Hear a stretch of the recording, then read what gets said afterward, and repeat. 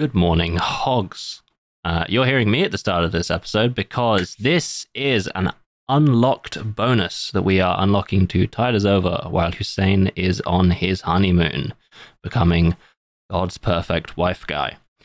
This will be the last unlocked bonus episode. We will be back to our regularly scheduled programming starting next week. Although we do have a new bonus episode posting on Friday of this week, so look forward to that.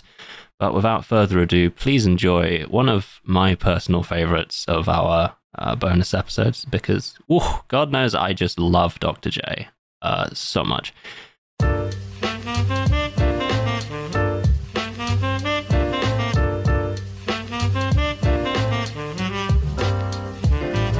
Hello and welcome to this week's episode of 10,000 Posts. It's the show about how everything is posting. It's the show about how my cough still hasn't gone away. It has gotten a bit better, but I am still like a bit sniffly. So I am like suffering the most out of like many people. Send me gifts, send me like, supplements and stuff. My name is Hussein, by the way, if you didn't know that. And I'm joined by my co-host Phoebe Roy, who is still not sick. No. Or isn't sick, is good. No, I'm still Pretty not chill. sick. No, I'm in the rude. Wow. I'm in the rudest of health. I'm almost insultingly insultingly well, like not sick. Maybe it's like the water in South London. I don't know. Well, I wonder if we should ask an expert in South London living. We are once again joined by Dr. Eleanor. How's it going?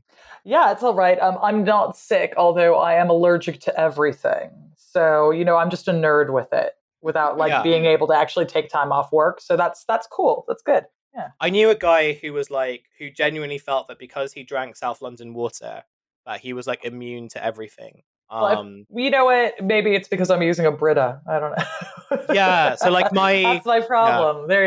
There you go. My girlfriend got me a Brita filter last year, and because she was just like, I can't keep coming around here and like drinking like South London water because she lives in North London, where all the other poshos live. And I will say it did change my life, but I feel it has sort of like weakened me as a person. It may have emasculated me in some ways.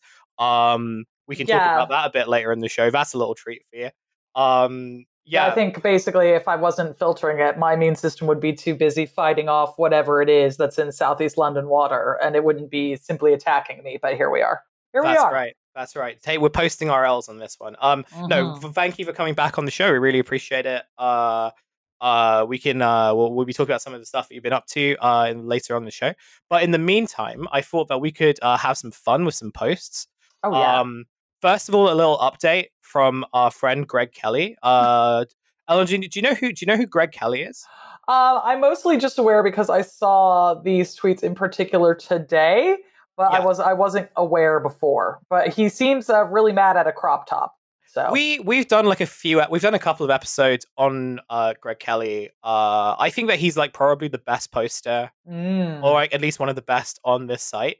And the reason why is Greg Kelly works for like a fairly far right news organization. It's like a kind of Newsmax situation. I'm not sure whether it is Newsmax, but he's like one of those types of guys who was a bit too much for Fox News. However, his tweets are really something to behold because like the way that they're written is I can't quite describe it. It's one of those things where he like randomly kind of capitalizes certain words.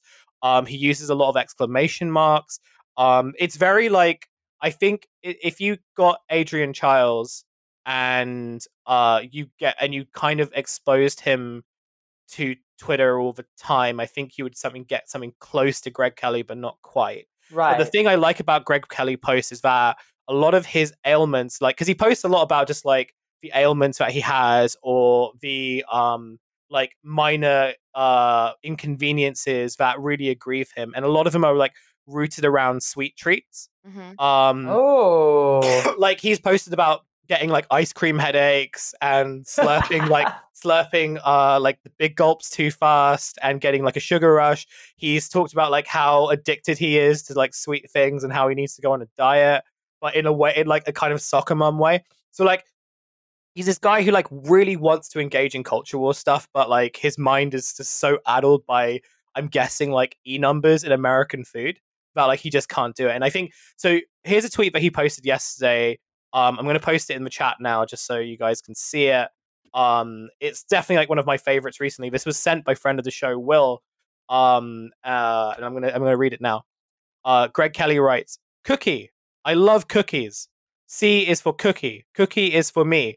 I do not like gay cookies. Sexuality, in quotation marks, has nothing to do with the cookie experience. Cookies are for all. Basically, cookies are, quotation marks, asexual. Why is the woke left, in capital letters, messing around with Oreos? Stop the insanity." And he's posted this picture of the Cookie Monster from Sesame Street. Oh, It's just such a good post. It's so good. I would think that this was kind of like a shit post or a parody. Really, like I tried to stop myself from laughing, but I simply cannot because this is too good. Yeah, it's so good. What is this in response to? I don't know. I feel like I think that some of it's related to the whole like Florida don't say gay bill, like in like the kind of the prohibition of certain kind of forms of like sex education in schools in Florida. What does And that it's have to do expanded. with Oreos? Well, it's expanded into this culture war, as it always does. Where so Disney had said that they were going to invest more into like LGBT teaching and like resources and characters and all that stuff. And I think other companies suggested they would do the same, or they would sort of ramp up like LGBT representation in response to this. And I feel like Oreos might have been one of them, but I'm not sure. But like, nevertheless, I guess the kind of context of this is like companies who are kind of showing kind of very basic solidarity for LGBT people in the wake of like all this legislation. Okay, but what is the solidarity in terms of its meaningfulness? Like, are they? I mean, it's not. It's are nothing they really. It's just- improving material conditions Yeah, in any way, or are no. they just no, they're trying to- adding a couple. No, trying Oreo's to going to sell add a more couple. cookies? They're going to add a couple more Oreos in the pack, maybe. There's depending gonna on be supply it's gonna chains. be some rainbow packages. It'll be rainbow packaging for Pride Month. So he's kind of right, just not for the reason that he thinks he is. Yeah, I mean, what I think probably my favorite thing about this tweet though is saying that cookies are asexual. Which it is interesting because it implies that other foods do have a sexual orientation, but also fundamentally being asexual is a sexual orientation.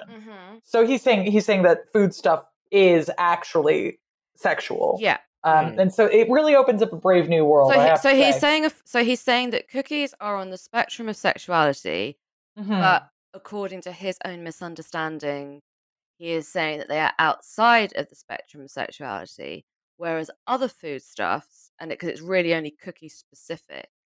So what do you think he thinks are the gay foods? I definitely think that he thinks that all sweet treats are supposed to be asexual. But I don't know because he's not really clear about it. And it's interesting because like there is a kind of like there is this sort of like ideas about masculinity more generally, though, that tend to say that, for example, sweet things are outside of the spectrum of like masculinity. So sweet things fall down on the feminized end. So I feel like this is kind of like he doth protest too much sort of situation. Because what he's attempting to do here is say this thing that I enjoy actually is outside of that spectrum, and I can keep my masculinity intact, even though I'm interested in this thing which is often feminized. I think it's quite interesting, the idea of trying to kind of hold on to a very particular construction of masculinity, but also eat cookies at the same time. Yeah. I mean, I'm just also kind of wondering, I'm like, okay, so cookies are asexual, but are they aromantic? Or like, what's going on there, Frankly, I don't want to think about cookies being either aromantic or romantic because I don't want to assign human feeling to a cookie. Oh yeah, I feel like we've had this conversation before about assigning human feelings. This falls under like, the kind of like trad cookie posting as well that you see when people get really pissed off when it's a gingerbread person. Where they're all like, "Tell me about the cookie's dick," or whatever, and so this is, that to me is weird as well because as far as I was always concerned, like gingerbread men are called gingerbread men as a kind of example of masculinized language, like not because they're literally supposed to be men. They don't have anything going on. Well, Eleanor, welcome to 10,000 Posts. The first question, do gingerbread men or do gingerbread women have penises? Wow. I feel like it's none of your business, that's that's my answer, That's right. Just as like a side note to that, Talk Radio, who have like their new thing at the moment is like they get every politician to come on, and the first question that Julie Hartley Brewer asked them is like, do women have penises? And now they've expanded, so they sent like a guy out, their intern out to like Westminster to ask random people in the street, like, do women have penises? And it's just like, I think this is great. This is great for like political discourse. Yeah, and also like extremely normal to like for like, all right, well, first thing, do girls have vagina? Like what's going on here? It's The other thing I was thinking about in relation to sweet stuff is also there's this other aspect of like the trad right or like the kind of like online right who are obsessed with seed oils, and because seed oils are kind of used in lots of kind of commercial products, including like lots of sweet foods and everything. There's like this other discourse around like heterosexual masculinity, which is very much all sweet things, including Oreos, are feminizing, and you should stay away from them. So I don't think like Greg has necessarily kind of like got into contact with that aspect of like the right just yet. I don't think he will. I feel like his brain is too soft to necessarily do that. But it's an interesting like evolution from like, I guess like the last time you were on where we were talking about like these kind of trad guys living in paintings, and one of those sorts of famous paintings are the man coming home from work, and his like dutiful homebound wife has spent the afternoon making cookies so that they're nice and warm and ready for her husband when he returns. I thought that was like it's like an interesting evolution about like that kind of thinking. Yeah, I think that it's there is this thing here where one's home probably should have these feminized traits because you have this captive woman in your house who's providing these things, right? But at the same time, it's supposed to be kind of like a masculine thing to be like, oh, but I'm not interested, or that sort of thing. So, I mean, here we have, I suppose, in Greg, a study of the ability to kind of ignore particularized points about like if it doesn't suit your own narrative. So like my man's thing is sugar. Like go off, Greg. So he's just going to not participate in that bit, right? And that is kind of the thing, though, about I think especially people on the right is that their core philosophy is not necessarily it's much more malleable than actually thoughts of that can be on the left, for example. So if you don't really everything is already for you. Right. Yeah. So it's kind of like, oh, well, how far can I push the button? Like how far along the spectrum can we push things to make them easier for me? What's the easiest way to kind of like rile up some engagement so that my job at the right-wing content factory says that I've done well?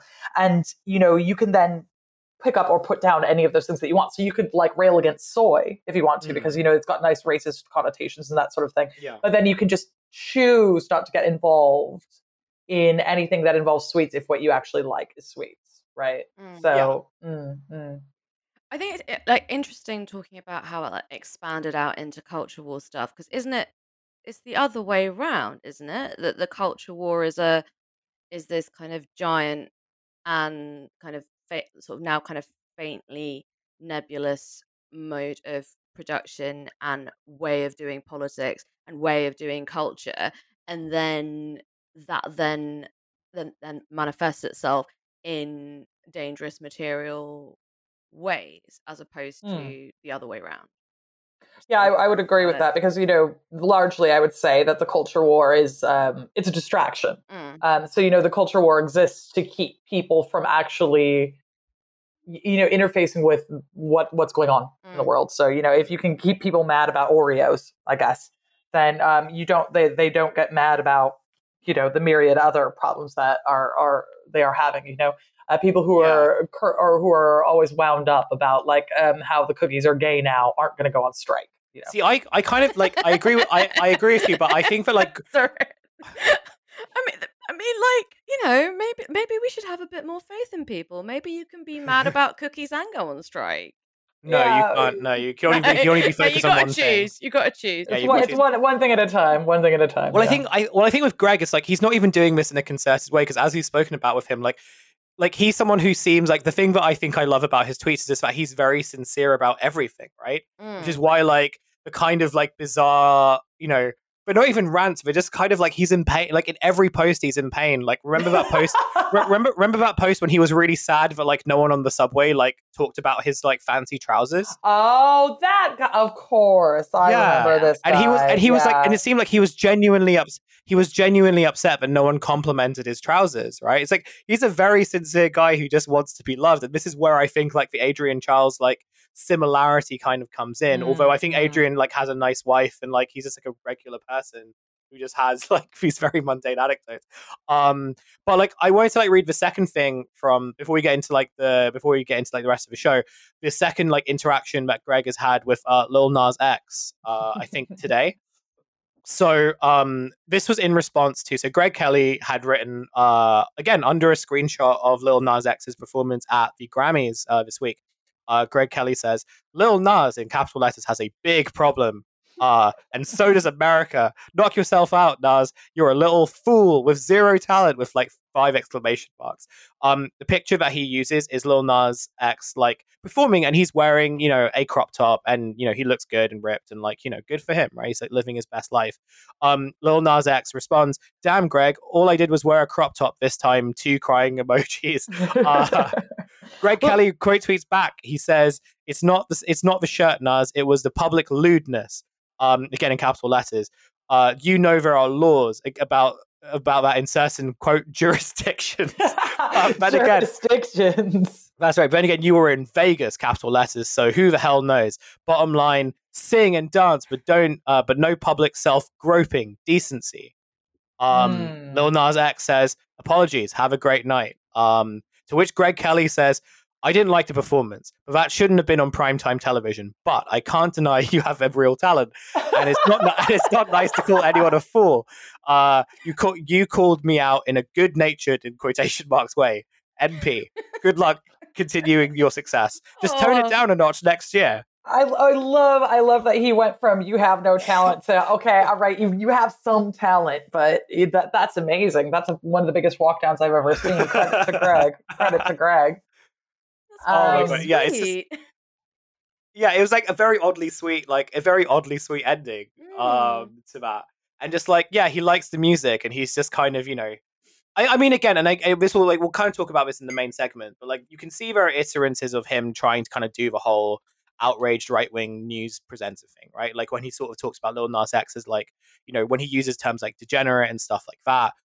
Groping, I think, is another one. Like those are very clear kind of terms that he's using for a very specific reason, and in this case being like current sort of American fixation with like grooming and manipulation, like and this kind of broader like panic around like LGBTQ people. But at the same time, like I feel like Greg just can't commit to it enough, or like I don't know, it sort of feels like he's kind of like overt sincerity kind of gets in the way of the performativity that you kind of need to be a convincing right-wing host, right? He shouldn't have walked this back. If he wanted to be, if he's looking for kind of like Fox level notoriety, he can never stop being mad. You can never like the important thing is to always be mad and never log off, right? Yeah. So, but here he's admitted that, Lil Nas X is talented, and that like, he's a nice guy. He's mad. He's also you know what? He's just a nice chill dude. He just needs to just have a little bit more, more in the way of coverage in his t-shirt. That's all he's saying. Yeah. I mean, it's interesting, this whole self-groping thing, because the first thing I thought about was like Michael Jackson. Right. Like doing the crotch grabs, and I'm sort of like, I don't know, mate. I thought that we did this in the 80s/90s or whenever, like this particularized moral panic, but I guess, it wasn't a gay dude, so... and like there was that whole thing about Madonna, I think, also on like the sex tour with this sort of stuff. But yeah. Worth pointing out that Greg is actually a big fan of Madonna. So no, okay, all right. No, like what's up? If you are a big fan of Madonna, you do not get to do I'm sorry, but this performance is lewd thing. Big fan of Madonna. In fact, I have a Greg Kelly Madonna post. Oh my god! Yeah, okay. Hit me with it. All right. So what I'm gonna do is anything which is in caps, I'm gonna shout. Okay. Okay. All right. All right. I happen to be a Madonna fan, and one of her best songs is capitalized, and quite underrated is La Isla Bonita. Translation into English: the pretty and or good island. It was more about some Spanish bullfighter dude she liked than any island, if you read between the lines. Strike a pose! Okay, all right. First of all, I love the idea that La Isla Bonita is like is somehow like underrated. Yeah, classic. Like the people go off. People get rowdy for La Isla Bonita. But also one of complete side note here. But when I was living in rural Moravia, once I went to a karaoke night and there were some girls who were saying it like La Isla Bonita. And I was like, this is perfect. No notes, never change, Khrushchev. But it's interesting because he's wrong about public reception about this.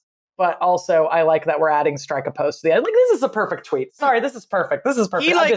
This is the thing I love about Greg. It's like one of those things where like I will kind of massively disagree with everything that he says, but at the same time, I'll read a post of his and I'll be like, just miss once, King. Just miss once. Yeah, like they're all just they're all kind of just perfectly made and written. And I think it's like I think it's just like nice seeing someone who like is genuinely having fun on this website because it seems like so few of us are. So when you do like come across someone who is like not trying to kind of scam you with a crypto product, or like being like or taking joy in people's misery, just sort of like using the website the way that it was supposed to be made, which was to kind of air your minor kind of grievances about your everyday life. In or like Stan Madonna, Yeah, I mean, I have a thought on this, and it's that Greg Kelly is the like spiritual and philosophical opposite of the cry laugh emoji. Everything that the cry laugh emoji is, Greg Kelly stands fully against. I also appreciate his he probably wouldn't think of it necessarily in these terms, but his extraordinary respect for the kind of the history of like camp and campery, because like his call outs are very drag queen like.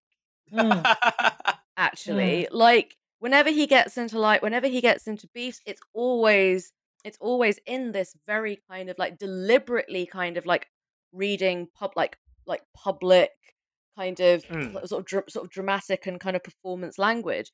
And yeah, and like even finishing off your post about how you like Madonna with the word strike that, why not just stick a flag in your pocket, my friend? Yeah, because this is campery, and I simply love it.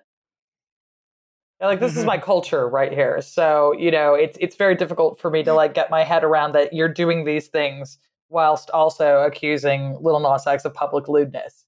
It's quite interesting. So it's like we've got a kind of like prim campery. Yeah. But also at the same time, it's not like, I mean, literally, there was a moral panic about Madonna banging a black dude on an altar once. Yeah. Like, calm down about public lewdness. That's all. Yeah. It's again, interesting to be a huge Madonna fan and to also object to public lewdness, because that was kind of her stock in trade. Well, here's something fun. Apparently, Greg Kelly might be a RuPaul fan. No, okay, all right. Yeah. Just for the fracking, though. That's the main thing. In 2011, when he was hosting on a Good Day New York, Greg Kelly not only said that he knew all the lyrics to the classic "Back to My Roots," but that he knew the lyrics better than RuPaul, because RuPaul was guesting on the show, right? I think there's some evidence to actually suggest that, like, that Phoebe, you might be right about like or at least you might be onto something with the drag queen call outs. Yeah. I won't rest until I find out what Greg's opinion on RuPaul and Big Freedia's seminal classic peanut butter is. This is gonna be an obsession for me. Yeah, I'm gonna at him. Yeah, because it's not like I'm saying he's like a massive public homophobe and therefore he must be gay, because that's a very weird and quite offensive framing. And also I think unintentionally, but I think it does diminish the role, like the structuring role that homophobia plays in a lot of queer people's lives. But the structuring role it plays in a lot of kind of sort of material kind of policy making. But it's not that it's gay; it's that it's camp. Yeah. Yes. Yeah. Mm-hmm. He's a camp straight guy. It is. He's like a double drag queen. There's like drag somewhere beneath. He's a drag queen doing straight guy drag. Yeah. Mm-hmm. Yeah. Like it's extremely like when someone on Snatch Game decides to go as a dude. Like that's what's happening. Yeah. Because tweeting pictures of Cookie Monster about how much you love Cookie. I mean, like, come on. I have one more thing to say about this, and then we can move on, because I just realized that we have been talking about this for 25 minutes, and that's fine. And to me, that's not enough time. It's not enough time. I could talk about it for more. This is the bonus. We can do what we want. I think it's interesting if you're going to be like mounting a defense of cookies, particularly kind of a defense of cookies against the kind of the inexorable march of sort of woke cultural queering.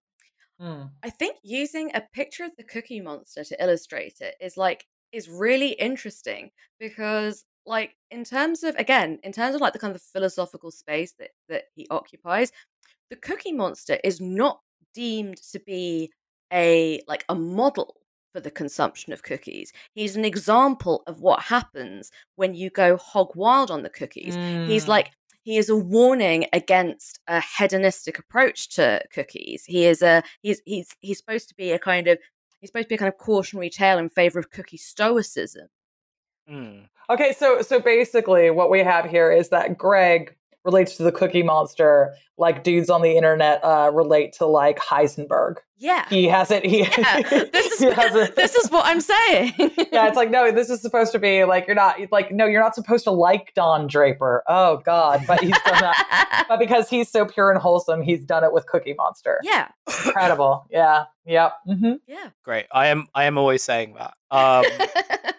Yeah, I think that's a good place. This is a good place to end this week's Greg Kelly update that took so long. But we're not going to talk about. We have like an Elon Musk thing. We'll talk about it like some other time, because I feel like there is something else that Elon did recently that probably warrants some attention from this show. Just a little thing that he's done, which may or may not affect the future of this of our podcast. No, I kind of wanted to talk about something a little bit more serious. Kind of. I don't necessarily know I don't really know how to describe it. But so Eleanor, last time you came on, we spoke about like the trad phenomenon, and we talked about it like as an aesthetic, right?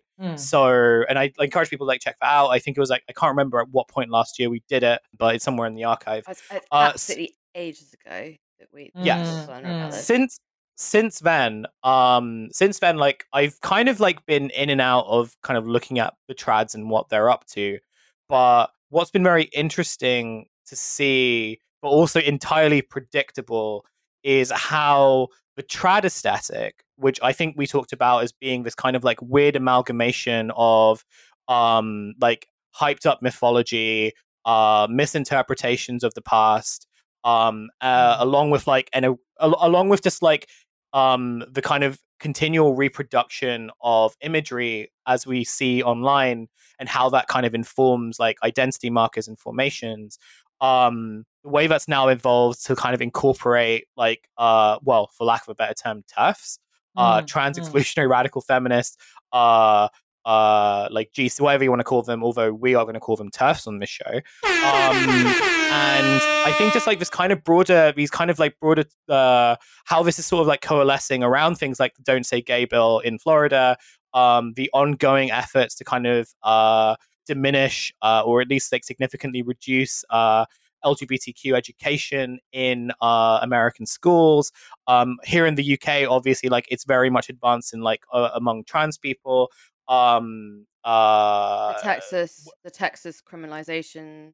Yes, yeah, that too. I mean, there's a lot of stuff going on, and I guess like the kind of struggle is like separate. So like in America, there seems to sort of be like this all out assault on like LGBTQ education and influence, where like where like the trans element plays like a part in that, part of like this much broader culture war. In the UK, I wonder whether it's going to happen in a similar way, but like at least at the moment, much more resources are being fixated on trans people and the existence of trans people. Yeah. But like within that type of thing, that there seems to be this like, you know, and I'm trying to figure out, and maybe Eleanor, this is like a good place to start. I'm trying to figure out how best to sort of describe the kind of like cultural war that is happening, or like the kind of like cultural moral panics that are happening around this, where it doesn't actually seem to be about like trans people in and of themselves. It sort of seems to be this broader kind of like fear of there seems to be like this broader fear around like the dominance of like cis heterosexual like you know, arrangements and marriage, like nuclear marriages, families, and so on. I've butchered that partly because I'm sick, partly because like I'm just very confused by all this, but maybe that's like a good place to start. Yeah, like what's kind of like happening from the way that you see like this convergence, what's kind of happening, where do you think it's sort of come from, and crucially, like, is this like a new thing, or have we sort of seen these types of like moral panics before? Well, it's really interesting to me because these particularized moral panics remind me a lot of the sort of satanic panics in the 1980s, certainly, where there's this kind of like large other that's grooming children, taking away children, and these sort of things, we kind of see like the same tropes brought up over and over again, which are, you know, these highly sexualized individuals who are preying on children in various ways. But one of the things that I've been thinking about a lot recently, because I've written about this kind of extensively in my book that's coming out next year, where I talk a lot about gender roles in society. And one of the things that I find interesting about the trad TERF overlap in terms of posting is that the trads kind of come at this idea of like there's this kind of, you know, they say that the issue is trans people, but really it's kind of like the not heteropatriarchy. And trans people are just kind of like the soft target. That's a problem because of what society should be and because of what traditional patriarchal gender roles are within that. Now, the TERFs are coming to it in another way, which is quite interesting, where they are completely uncritical about society. They think that the society sort of like should kind of shake down into this really, you know, gendered way. But that it is a function of biology. So you can kind of replace God within that thinking with just this idea of biological determinism, where, you know, again, men are the way that they are because of, you know, oftentimes you see like a completely like unscientific studies of the brains, saying men's brains are totally different or women's brains are totally different. And that, you know, there's, you know, ridiculous studies about this, like, you know, pink brain, blue brain, things like this, which is just ridiculous and have been shown over and over again to be unscientific. But, you know, you kind of see this in like the TERF factory, aka Munsnet, where it's interesting because these women are usually in really heteronormative relationships, right? These are women who are married. They have child, if not children. They are married to men, and they think that the root of all their problems comes from their biology. It's like, oh well, I got stuck with the uterus, so that's why my life sucks, and my husband won't do the damn dishes because you know how men are, right? Yeah. And it's this kind of biological pessimism that comes along with that. On the other side of that, with the trads, they're like, well, this is the way that God ordained things. And there is this really old kind of, you know, it's quite literally ancient. You see this, you know, in the work of St. Augustine, for example, and the other church fathers. But this idea of divinely ordained gender roles by God, because nature and God are the same thing. Essentially, like there's a divinity in the natural world because God created everything as it should be. Therefore, you know, nature as made by God sets up society in the way that it's supposed to be. And then from this, you get the idea that women not necessarily must be subdued and subjugated, and you can only have missionary sex, right? Like these are the whole thing. So you kind of have this crossover of coming to the same things from different directions, but it's the same. You get the same outcome essentially, which is that, well, the patriarchy is good actually because ladies wouldn't want to fight in a war and they can make cookies. On the other hand, but it actually, you have exactly the same sort of realization, but you come through different arguments. And, it's just this kind of homogenization of what the outcome should be, or this idea that society has always been a particularized way, and that ideas about women have always been static. And that's not true. Ideas about women are changing all the time, except for the idea that they are weak. Which and bad, and that men should be in control, right? So yeah, like quick summation there of a couple years worth of thinking too much about gender roles, I guess. Yeah. But it's interesting because these people don't necessarily see. I think that the people on the trad side see people on the TERF sides as allies and understand. Right. They understand that what they're doing is related. And they seem to have, for example, a better idea about posting. Right. Like the trad guys kind of know exactly what they're doing. And like, I try not to get too involved with them or like rile them up too much. Or, if I do want to dunk on them, I'll like screenshot and anonymize so that they don't get, the points for it for the most part. And it's because they know what they're doing. They say these kind of deliberately provocative things on purpose so that people will show up and say, actually, like, you're a moron. Mm-hmm. And here are these things. But it will get to the people that, like, it will get to their soft targets, right? Mm-hmm. And the soft targets are actually people who are like TERFs who have absolutely no media literacy at all whatsoever, who are just on there to like say hashtag I stand with JK Rowling from their like 12 sock puppet accounts, but like don't know how to parse media in a particular way. And, that's has a lot to do with, I would say, the age range of people who are TERFs. So, we got a lot more boomers, we got a lot more Gen Xers who are real TERFy, right? And they just don't have the kind of like media literacy or savvy that is able for them to see, oh, actually, like I'm on these people's side. So you see them instead go, oh, well, strange bedfellows, haha, even a stopped clock, instead of saying, oh God, what have I done? I've kind of like strayed into this right-wing cesspit. And of course, there are reasons for this that are like actually material. The Koch brothers are funding a lot of these guys. Like, don't ask, certain individuals who write about these things prominently. I won't say their names, but, certain political lesbians, where they get their money from and things like that, So, there are some people who, they're natural bedfellows and they kind of like know it, but they don't care because they're literally being paid. But you also just have a lot of women and men. I mean, you see a lot of TERF dudes as well who like, I think the TERF dudes just think they're going to get play. Like I genuinely believe that Glinner's in all of this because he thought he was going to like get some pussy. But he just got divorced instead. So, he thought that like, he would get a regulation girlfriend once he got divorced, and it just didn't work out that way.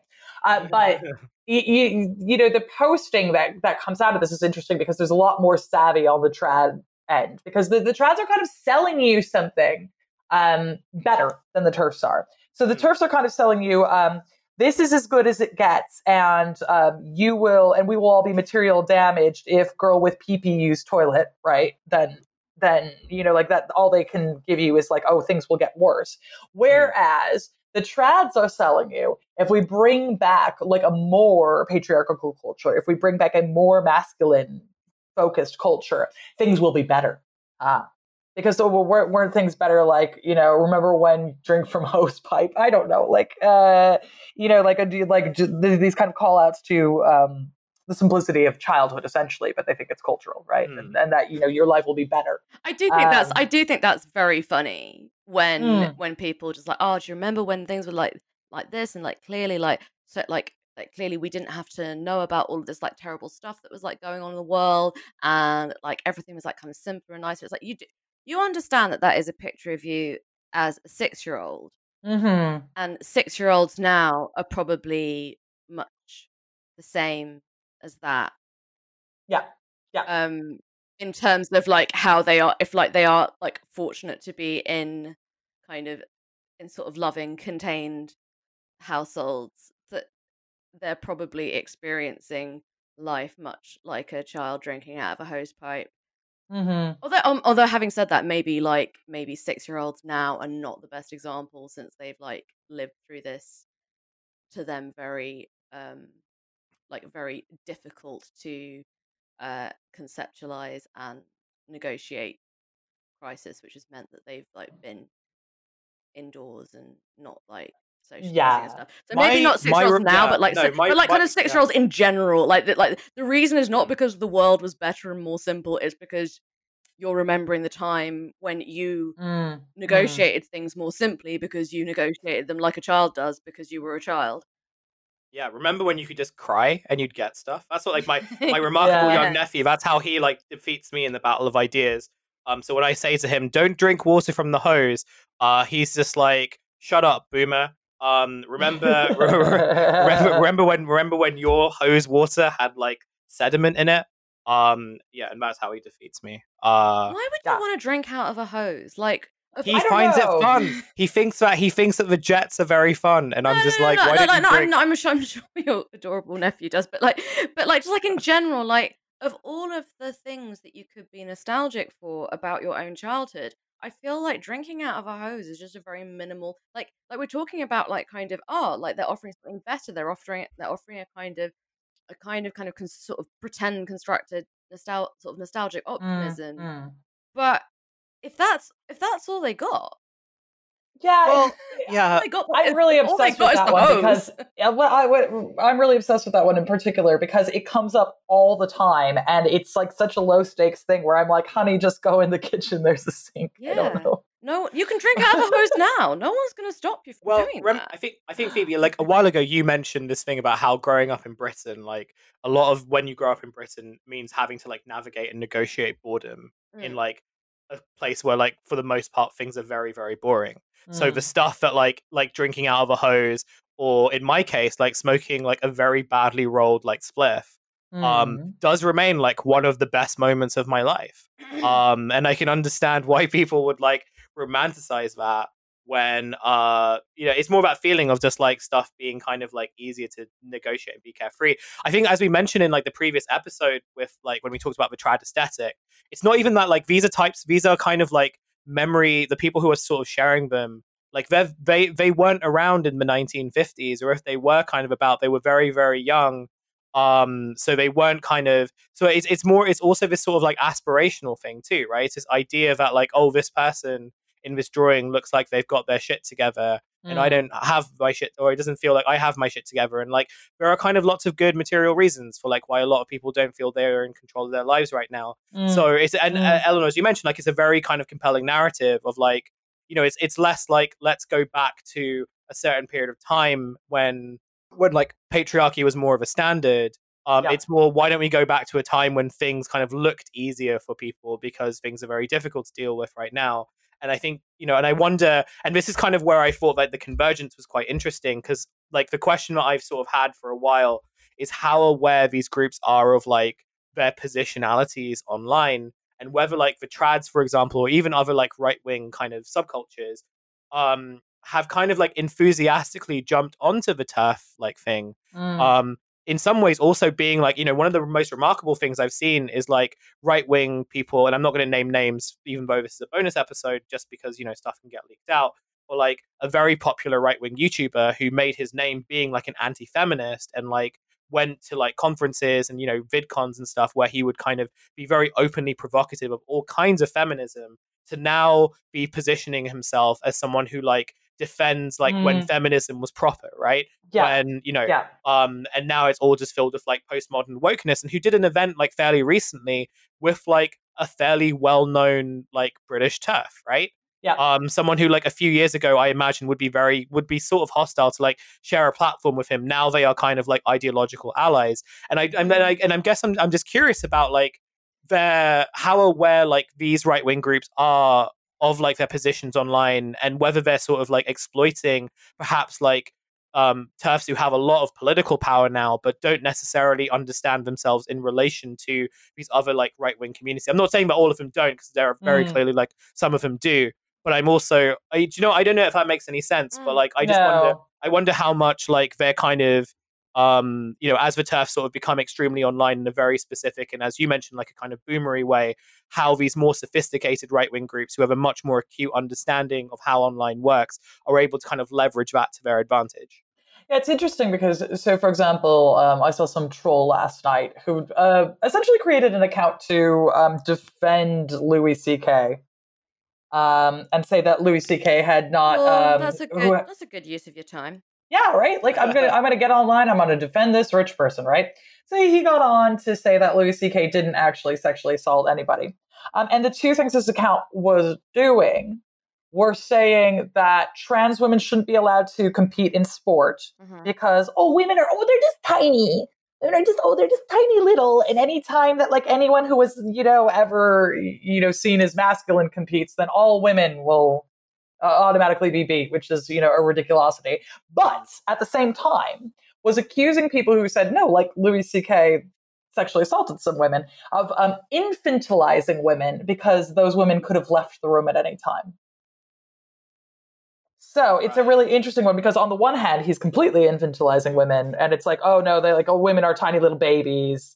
All men are always bigger and stronger. But at the same time, women are also like strong enough to leave a room in like this particularized power dynamic, when their boss is wanking at them, right?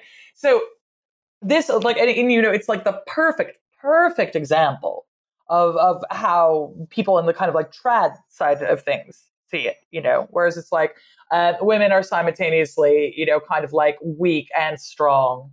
And I mean, I suppose they could accuse, people on the left of sort of thinking the same thing. But, again, it's one of these things where literally here we have like a rape apologist who at the same time, is kind of like stoking the fears of these people who accuse like a particularized group of women of being the ones who do the raping. So that's interesting, right?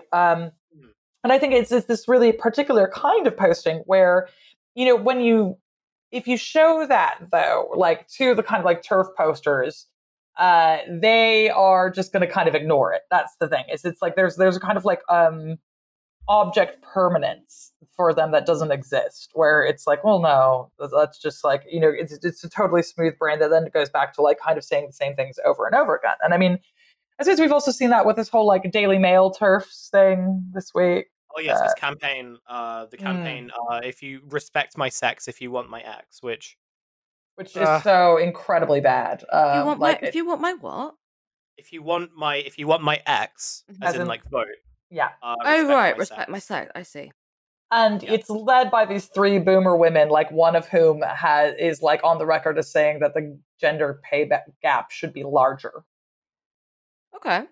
Because of, men be working and how women be having babies and also shopping, crucially. They do always be shopping. They do be shopping. So like, and this is kind of like the logical conclusion of all these things is if, you have this kind of like biological determinism, you're going to end up in bed with, the people who say that, I mean, what I was going to say is that like with this particular, with the respect my sex or you won't get my ex, which also it's not a very good slogan, is it? Like I'm not like obviously it sounds to me like a bad kind of like polyamorous thing. It's like, where it's like, all right, well, I'm not if you don't respect this, then I'm not gonna put in a word with my ex. Yeah, it sounds like something that you might hear in like PSHE. They don't respect your sex. They don't get your ex. Yeah, like, right. Right. Obviously, it's a good thing if they are like inflicting a kind of unforced error on themselves by coming up with terrible slogans. Like, I'm not saying like, you know what, guys? Tell you what, let's workshop this. We can come up with something better. That's like quite obviously not what I'm saying. But I mean, if you are somebody who is into biological essentialism, isn't it in a way better if you do come out with stuff like, yeah, but like women have babies, so obviously they should be paid less? Like, isn't that at least like a coherent and consistent ideology rather than like cutting about being like, yeah, I am a feminist. However, for whatever reason, my feminism is now structured around something which has its origin in kind of sort of very kind of like sort of normal fascist thought. Like what? Like why is that what you'd go for? Like of all things, why is that what you'd go for? So so at least with this particular woman, at least it makes sense for her to be like, no, of course I'm not a feminist. Don't be mad. And here is an example of something that I'm not a feminist about. I don't know. Maybe that's maybe that's like confused as an idea. Maybe that's like, and honestly, maybe at this point that's like a little bit kind of naive and starry-eyed. I'm afraid that I agree with you completely here, because like actually, what TERFs argue for, even if they are just some lib, is like obviously this completely retrograde thing. Wherein there it's just kind of like woman's lot to suffer. And that like trans women can't possibly understand that, and they're all sick perverts. And really, there's the real world is a place where women actually absolutely hate men, but are kind of like forced to be with them. And your husband sucks, and your life sucks, and everything sucks, but you're going to get mad at like trans women about it. It's not ideologically consistent at all. It doesn't make any sense. It's just, these women fundamentally cannot be feminists if this is the argument that you're making. You can't say that like I'm defined by my reproductive capacity and also be a feminist. So like they're the ones being dishonest. The Daily Mail chicks, like they're just out here telling you exactly how they feel about it, right? Yeah. I mean, like again, like obviously, like I don't want like the kind of the logical next step of what I'm saying to be like, the thing is what they need is more ideological coherence. So could you maybe do that? That's not what I'm saying at all. I just think it's sort of curious and interesting. Like at this point as well, like something's just occurred to me when we've been talking about this. Just in case, like this is something that listeners are sort of thinking about, like while they're listening. And that is like obviously it might feel a bit like maybe a bit off to have like three cis people talking about this. However, that was a deliberate decision on our part because we don't want to like get our trans guests just on to talk about transphobia and just on to talk about it's not really fair. Because like it's not like this is not something that they have to think about like quite a lot of the time. And I know personally I would find it offensive if I was deemed to be the kind of the go-to the go-to guest on like whatever about like my kind of like disparate identities might make my life harder, and like the only thing that I'm deemed to be interesting about is that. And we also don't want to necessarily put our trans friends through this shit by like making them relitigate it. They know about it. They know about it. They get asked about it. They get asked to go on pods to talk about it. And so like this was like a deliberate decision because we don't want to do that to them again. And it's also like worth noting that like they're obviously like the stakes are much much much higher for them. Because like what I was sort of trying to articulate were about like how aware, and Eleanor, I think like you kind of like actually kind of pointed to the beginnings of this, which is like this kind of like reductive kind of view, like gender essentialism, and it kind of like puts TERFs into, I don't necessarily like say it's a kind of trap, but you're right in the sense of they're not really advocating for any sort of alternative or like a future or like a better future, or even just like what their kind of political vision is. The trads like have kind of presented this aesthetic idea of like what your life could be if we just kind of returned, like other right-wing groups have sort of done the same. The TERFs haven't really done that, and like one of the things I've always found confusing, it seems to be like confusing for lots of people, like approaching this without kind of like an overt ideological like bent, is like what are you really trying to advocate here? And the answer really doesn't seem, and I wonder whether that's why like certain kind of like TERFs and like certain kind of well-known TERFs in this space are like have had to kind of embrace these types of kind of like right-wing kind of fascist aesthetic fantasies, because there isn't really anything else to kind of like ground their kind of ground the gender essentialism in. And in order for it to sort of be effective, in order for it to be as effective as it is in terms of like policy, they have to kind of tie it into like some kind of broader ideological framework. And the one that they've just happened to sort of be much more accustomed to is one which happens to just be like extremely fascist and exclusionary and like violent, right? Like quite overtly violent in a lot of ways.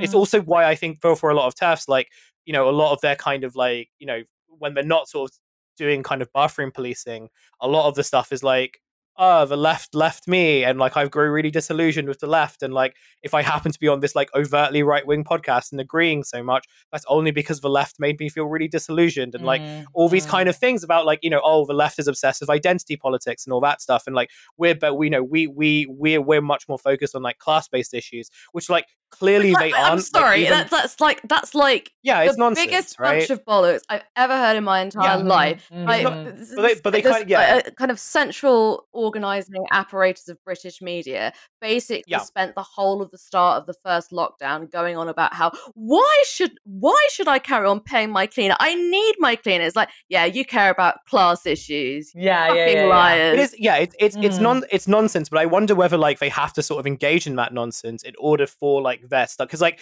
if I just don't think that like if it kind of just stayed. I feel like the kind of like very online aspect of this is the idea that like this whatever position they have, it has to sort of exist within a broader tapestry, and one that like tends to be kind of more integrated into like existing forces on the internet anyway. And what is like one of the most like ancient or like one of the oldest kind of like internet subcultures, it happened, not even subcultures, like internet cultures, it happens to be right-wing fascism. So it's like very easy for it to like not only reach proximity there, but to kind of be actively embraced by it. And now they found themselves in a situation where like they can't really disavow them, because like if they do openly disavow them, then like any sort of like political salience that they have like gets diminished. So instead what they choose to do when you point out and be like, hey, like you realize that these actually overt fascists with like Nazi symbols in their like Twitter users are like sharing your stuff, and don't you think that's a bit dangerous or like a bit worrying, is to either ignore it, or Eleanor, as you mentioned, to be like, oh, even a broken clock like is right twice or whatever. Yeah, I mean, I think there's also something that goes on here, which I think is just kind of like in terms of there's a lack of political imagination, like around, especially people within these there's a particular background. Really obsessed with TERFery, and it's this kind of like middle class white woman thing. And here we are at the end of history, right? And in a kind of like neoliberal space where the only thing that we have been given, the only thing that we have to look forward to is posting, right? It's like nothing's ever going to change. This is just what like the reality of the situation is. But look, you have the internet, right? And so these people, these TERFs, can't imagine a future where things are actually better for women because they've been told that this is the end of the road, right? It was like their high point was the 2012 Olympics, and they're online now, and so all that they can kind of do is sort of attempt to safeguard what they see as their kind of like their rights, and these particular things. They can't give you a better vision because it's really wedded to and mired in these kind of positions about a neoliberalism. And I mean, then within that as well, because of how posting works a lot of the time, and actually, indeed, they are the ones who are obsessed with identity politics. They genuinely do believe that kind of like oppression is like a game of top trumps, and it's a Lacanian issue. Like they desire their own oppression in order to kind of like win in an online argument, right? And so, as far as they're concerned, women are the most oppressed group, quote unquote. But they don't want to do anything about that oppression. They just want you to say that. They just want to say no one has suffered like you have, Sharon, because, because your husband leaves the toilet seat up. You're the most hard done person, because they see it as kind of like an internet fight. Like that's what posting is. And so, right. Yeah. Yeah. It all kind of like swings together there. I think what's interesting, because we're talking about it like it's a kind of like it's an organic thing and not something, as Eleanor said earlier, something that is funded. It's funded. It has a structure. It's a deliberate soup that's being pushed. But I do think there's something else interested in terms of how political culture is organized, particularly in the UK, but I'm sure this is the case elsewhere. And I'm sure that part of it is sort of grows out of kind of anti-communism and anti-labor movements, and after the war, this interesting assumption that you could make use of and control former fascists as a way of kind of tackling any kind of sort of worker organization or solidarity. What I think is interesting is that we have a political culture where, whether or not you can pal around with people who you otherwise disagree with, is something which is only extended as a luxury to certain sorts of people. So, for example, J.K. Rowling has been exposed as being friends with this woman who's a member of this sort of Catholic pressure group, and they are anti-choice, and they are extremely homophobic. They are also extremely transphobic, and so that's something that she's like quite keen on. But she has always insisted all the way along that her transphobia is rooted in her feminism, and is rooted in her feminism as being something generated by the material nature of her body, of her, what she calls her sexed body. That's what generates her feminism. So if you are interested in somebody, if you are interested in the idea of a set of political feelings being generated by, and I'm not talking about materialism, I'm talking about a kind of a material fact. If you're talking about your politics being generated by your body, then someone who is anti-choice should, by their very nature, be morally repugnant to you. And I'm structuring this in a particular way because I find anti-choice as a position morally repugnant. I don't think it's the right position. But it's definitely not the right position if you are fixated on the idea of womanhood taking root in your capacity for reproduction. If that's where you think the root of your womanhood, and therefore the root of your feminism, is, then somebody wanting to take away your control over that root should be foul to you. It shouldn't just be a kind of, well, we don't agree on that. We don't agree on that. We don't agree on that. That's, we're friends. It's fine. You can disagree on stuff, because this is allegedly what is supposed to be central to her feminist thought. So which is it? So again, which fucking is it? And she also claims to be transphobic in defense of lesbians. Now, this woman has now claimed that she doesn't mind lesbians; it's gay men that she's got the beef with, which I think is amazing. Like, imagine being so medieval. Imagine having a kind of specific kind of type of homophobia. You're literally just being like, okay, fine. No, I wouldn't call myself a vegetarian, but like, I don't eat red meat. Yeah, that's your homophobia. It's just extremely funny to me because it kind of it links back to kind of like ancient and medieval ideas about we're obviously you can't be homophobic because they don't have an idea of gay people. Yeah. But like the version of sodomy that is like worse is like men fucking about, not women. Although women shouldn't be doing it either. But men are worse because they are, by having sex with each other, they're becoming feminized. Okay, and the worst thing to do is be a woman. Yeah. Whereas, in the first place, like with women, it's like, oh, well, they're not really fucking anyways. So who cares? But in the second place, they're trying to act like men. So, so that's fine. So that's fine. That's something that doesn't bother them. But it's shameful. It's shameful to be a woman. And so if you, as the way that they think about trans people is they think it's like, oh, so if you are in their thinking actually a man, but you're trying to be a woman. Well, that's shameful. And if you're a man who's attracted to other men, again, you're behaving like a woman, so that's shameful. Yeah. So actually, it's still a patriarchal position, which places, men as, higher on the ladder, and that like anything that deviates from like cis heteronormative masculinity is therefore seeking to be like a woman, and you should never seek to be like a woman. Yeah, absolutely. And again, this is again, like do not mistake what I'm saying at all for me like asking for there to be some kind of ideological coherence in transphobia because it's like infected quite enough of our like policy and media structures without it actually even making sense. So like obviously I'm not saying can you just make a bit more sense and then I'll be on board. Like that's obviously not what I'm saying.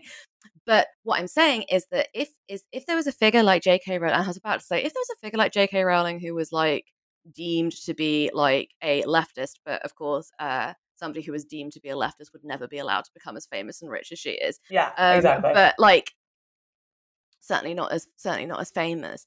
But leftist people in the public eye are it is demanded of them that they have to agree with every single position of friends and colleagues. Otherwise, they are either agreeing with something which might be deemed to be kind of dangerous or offensive or whatever, or they are kind of rank hypocrites. And I think that what's interesting because obviously when people try to kind of challenge what sort of Rowling has to say for herself, it's never her fans who are challenging her. But you would think that at least some of them would say, actually, I thought that it wasn't about homophobia. And then you're kind of, because it's not like you probably get, I don't know how many replies Rowling must get in like a single day. But if she's specifically tracking somebody down in order to kind of publicly send them hugs and kisses, that suggests that that's somebody who she doesn't mind being publicly associated with. Yeah. And if someone said to her, but they're a homophobe, they're a homophobe, and they also think that women and anyone else who can get pregnant shouldn't be allowed to access terminations. Then her response would be like, "Oh, what? And you agree with every single thing your friends say, do you?" Or or words to that effect. But left-wing people are forced into those kinds of positions, and again, I'm not saying I think it was very, very regrettable. I think it's very regrettable how many people who are still taken seriously in some left spaces who still deny the Bosnian genocide. I think that's regrettable, and I also would not personally wish to be either a friend or a colleague with someone who did deny the Bosnian genocide or any genocide for that matter. Because I find genocide deniers morally repugnant, just as J.K. Rowling should find anti-choice people morally repugnant. But there are people who have like different, like kind of sort of slightly differing views on, say, like what the right kind of strategy and tactic going forward for the left in this country is, and the position of somebody like Rowling and her friends, and the way that political attention and political education is set up, is that that would not be permissible. That's not a permissible way of thinking and doing politics. But for people like Rowling, and it's not just because she's extremely rich and extremely famous, it's because of where she lies on the political spectrum that she is allowed to have friends with whom she disagrees. Yeah, that's absolutely true. Yep. Yeah. It's mad, isn't it? It's mad. It's the whole higher standards thing, and it's exhausting, and I'm very tired and angry all the time. That's great. It's a great way to operate. I'm very conscious. I'm very conscious that we are running out of time. I guess like I've been struggling to kind of think of like what a kind of way to wrap up this conversation would be, because again, it's like this very kind of big conversation, and one that like it kind of has like some I guess like a way to wrap it up then like as a kind of question is about like proximity to like online space. And I know that, none of us are kind of saying that, like TERFs need to sort of be more ideologically coherent and like, No. I just want to reiterate, none of us are saying that. No. But I guess it's more like, I wonder if like TERFs are a good example of, because like the one thing that we can kind of say about them is that like as a kind of, according to like recent polls and stuff, like they're still like a relatively fringe movement, and one that like most of the country doesn't kind of support, let alone support in the capacity that like they currently warrant in policy, right? So, but which is to say that like they're extremely influential. And I wonder whether like TERFs operate more as like signal boosters or ways of kind of so you have like your kind of like right-wing contingents who have like aesthetic dreams, and like they have like the ideological framework that has sort of been around for a very, very long time. And in TERFs, what they have done is like found a way of like basically channeling that into a policy framework, right? So it can begin with like hostile policies to like trans people when it comes to bathrooms and to like sports and all that stuff. But like it's very clear that based on both the language that like TERFs are using, but also like the TERF adjacent people, but like it doesn't end there. This isn't just about like, even if you want to take TERFs at like face value, this is not about like having separate spaces for women. This is very much like an ideological and cultural project, which is like really designed to kind of curtail a lot of rights and progress that has been made, both in terms of women's rights and to like LGBTQ rights as well, right? And I wonder whether like Eleanor, whether you kind of see TERFs as just kind of more of like a way of signaling these to government, or as a kind of convenient way, like basically because TERFs like have so much proximity to government and to like the infrastructure of power, that right-wing forces like see them as a useful way of attaining their ambitions without having to necessarily engage with like the system electorally, or like to run for an election and win. Yes, I guess that is my answer here. And I suppose the way that I relate to TERFs is these are people, and I'm speaking more broadly of the cis women who are TERFs. The cis men who are TERFs. Again, I think they're just trying to get laid, and also they're homophobes and they hate women. I mean, that's obvious. Like, exactly what TERF men are doing. I think TERF women are attempting to cement their space as the most oppressed other person can be, in order to kind of explain, if here, like in the what should be our like glorious neoliberal forever, they are still disadvantaged, and the ways that they see disadvantage existing are like I don't know. They seem to say like domestic violence, which is interesting. They're obsessed with domestic violence, but always worried about people in changing rooms. Okay, and also the fact that they don't get to be prime minister, or they didn't get that. They didn't get the promotion to middle management, which are and they have to do the dishes, right? And then their husband never helps clean up. So they're attempting to kind of like say, well, this is the problem here is just that I'm always going to be oppressed, and this sucks, and and men suck, but I'm going to be mad at trans women. And I think that right wing people see this for what it is, which is a fundamentally conservative position, but they realize that that is easier and more palatable to kind of present in terms of a public face of things. So it kind of does two things. In the first place, it gets what they want to happen.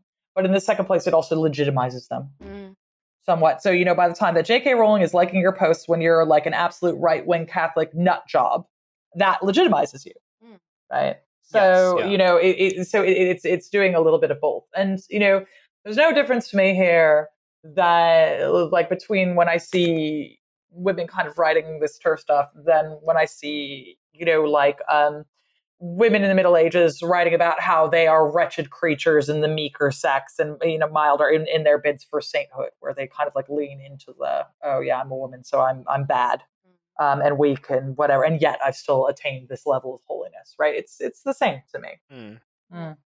Yeah. Yeah. Makes sense. I think, you're completely right, as always. That's right. That is right. Yeah, that's right. Should we wrap up? Yeah, I think. Oh, yes. I think we're done here. Okay, yeah, well, another optimistic, fun episode of 10,000 Posts. No, right. Dr. Eleanor, thank you so much for joining us once again. This is a really interesting and useful episode. I'm sure like we'll revisit like a lot of the themes, unfortunately, very soon, judging by the way things are going. But in the meantime, is there anything you'd like to plug or like anything you'd like to talk about as we wrap up? Yeah, go on. So you can check out my comic book. It's out if you want to learn more about the Middle Ages, called The Middle Ages, A Graphic History. You can check out my little podcast where I talk about history stuff more specifically, which is called We're Not So Different. And on History Hit TV, my new series that focuses on medieval pleasure, the first episode on sex, is out on Thursday. So if you want to see me talk about medieval stuff more specifically, that's where to do it. So my mechanic, I don't have a mechanic, but the mechanic that I go to, he was watching History Hit TV the other week. I'm pretty sure that's what it was called. So like so somewhere in zone 4-5 of Southeast London, a mechanic who just is called Baz and sold eggs during the lockdown may have watched your show. Fantastic. I'd love to hear it. Shout out to Baz. Thank you for listening to this bonus episode of 10,000 Posts. We really appreciate it. Share it with your friends. Share it to people who you think might be interested in it. You can encourage them to get a subscription. Patreon.com/10K Post Podcast. You know that because you've got it on the website. If you want to plug anything, I always struggle to figure out what to plug on bonus episodes. If you would like to listen to me and Milo Edwards' Seinfeld podcast, that's Masters of Our Domain, and you can follow it over on Twitter at Masters of Pod, and that's where we post the episodes and the updates. And the current one that's out at the moment has Dr. Eleanor on, so it's that's right. It's really a double bill for Dr. E. Yeah, I bet she didn't have to talk about Tenet. I'm still recovering. I'm still recovering from my episode and just like Hussein, the You disillusionment. asked us pretty much every week for a year to come on and talk about Tenet. You came on and talked about Tenet. It's not our fault that you realised while talking to us that it actually sucks. That's not our fault. This is a real, your own making, sir. It's very much like part of your personality that just like disseminates in front of you.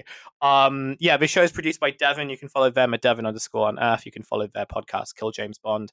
I think that's it from us. So until next time, we'll catch you later. Have a good one. Bye. Bye-bye. Let's go, girls. Come on. Going out tonight, I'm feeling alright.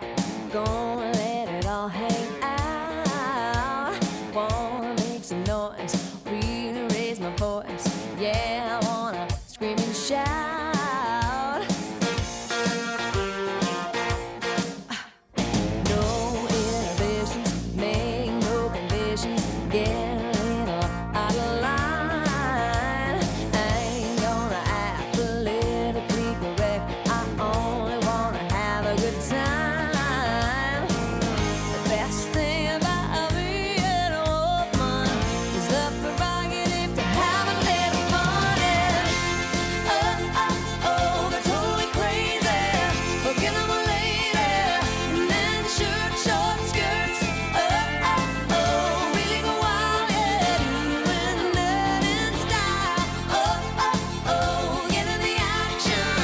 Feel the attraction. Cover my head, do what I dare. I wanna be free, yeah. Feel the way I feel. Man, I feel like a woman.